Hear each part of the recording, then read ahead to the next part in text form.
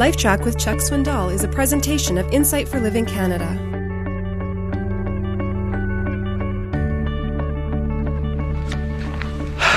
At the risk of sounding a little dramatic this morning, I will confess to you that I have never felt more like the prophet Jeremiah in all my ministry when he said this, "My heart has become like a burning fire, shut up in my bones, and I am weary of holding it in, and I cannot endure it." The fire that has been there for a period of time really began with a spark when I became much aware of the growing relationship that was going on between the world system in which we live and the Christian. And I suppose that's the thing that attracted me to the experiment that was mentioned in the Smithsonian Magazine. Some of you will remember it. It was performed by Dr. John Calhoun, the research psychologist of the National Institute of Mental Health. He's the man that built the 9-foot square cage for mice. He began with 8 mice, and it was designed to house comfortably 160 mice. And he allowed it to grow to 2,200 instead.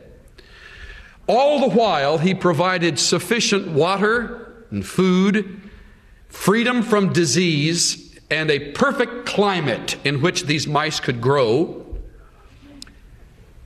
And the only thing he allowed to run its course was aging. As it peaked out at 2.5 years, he began to observe this overcrowded cage of mice for the next 2.5 years. After 5 years since the cage was built, every mouse had died. Even though there was in the cage sufficient food, sufficient water, a perfect climate for the growing of these creatures, and no disease. He was asked, how can you compare that to the human problem of our overcrowded conditions?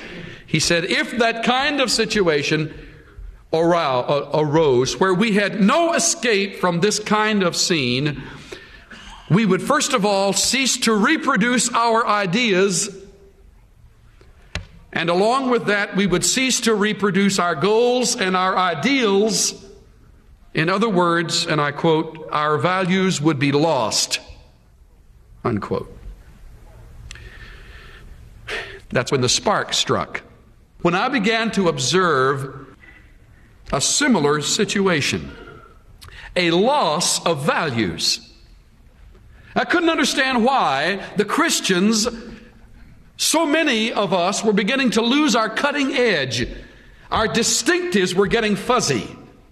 Our values were getting weak and looked upon with a jaundiced eye by other Christians, calling those values dated or idealistic. That began to rub and irritate me inside, because the book that I am preaching and will always preach is an unchanging series of standards for any generation.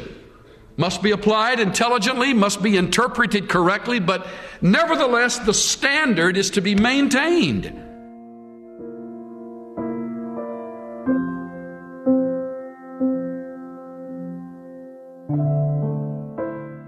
We live in a time where Christian values are blurred and weakened. But God's Word is truth, and it's unchanging.